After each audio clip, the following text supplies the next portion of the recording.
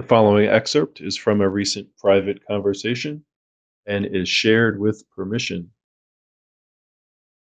From what I understand, Piaget had a similar project, and that is that they both realized that the crisis could potentially be solved by looking at development, like sort of roots to fruits instead of just fruits. But Vygotsky had the dialectical approach, and that's what Yes, distinguished, yes, that differentiated because him from Piaget. look, because of their different backgrounds.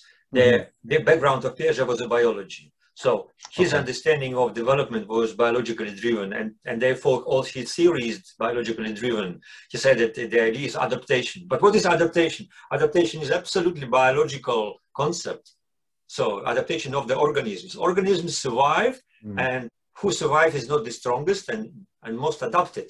This is adaptation. He took it from biology first, and the second, of course, development. But for him, development was a linear process, stages and steps. When you look at the tree growth, you can see that this is a linear process. So that was his biological background. For Vygotsky, he had a philosophical background because literature, culture, philosophy. So, and he applied a dialectical understanding of development through the contradictions and all these things. So, for him to introduce the idea of development to psychology was to introduce the idea of dialectics to psychology. Okay, so that was the difference between Piaget and Vygotsky. So the most important difference. Yeah. Of course, there are many other differences, like for Piaget, development goes from individual to social, for Vygotsky from social to individual. For Piaget, it's a kind of steps and stages. For Vygotsky, it's not steps and stages.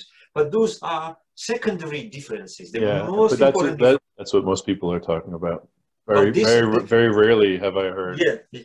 But these differences are the results of the main difference, and the main difference is that Vygotsky and Piaget, they understood development differently. Piaget understood development as a biologically driven process of linear changes, assimilation, accommodation, equilibrium, blah blah blah. For Vygotsky, it was development understood dialectically, okay, through the contradictions, qualitative changes, and negation of the negation. This is the most important.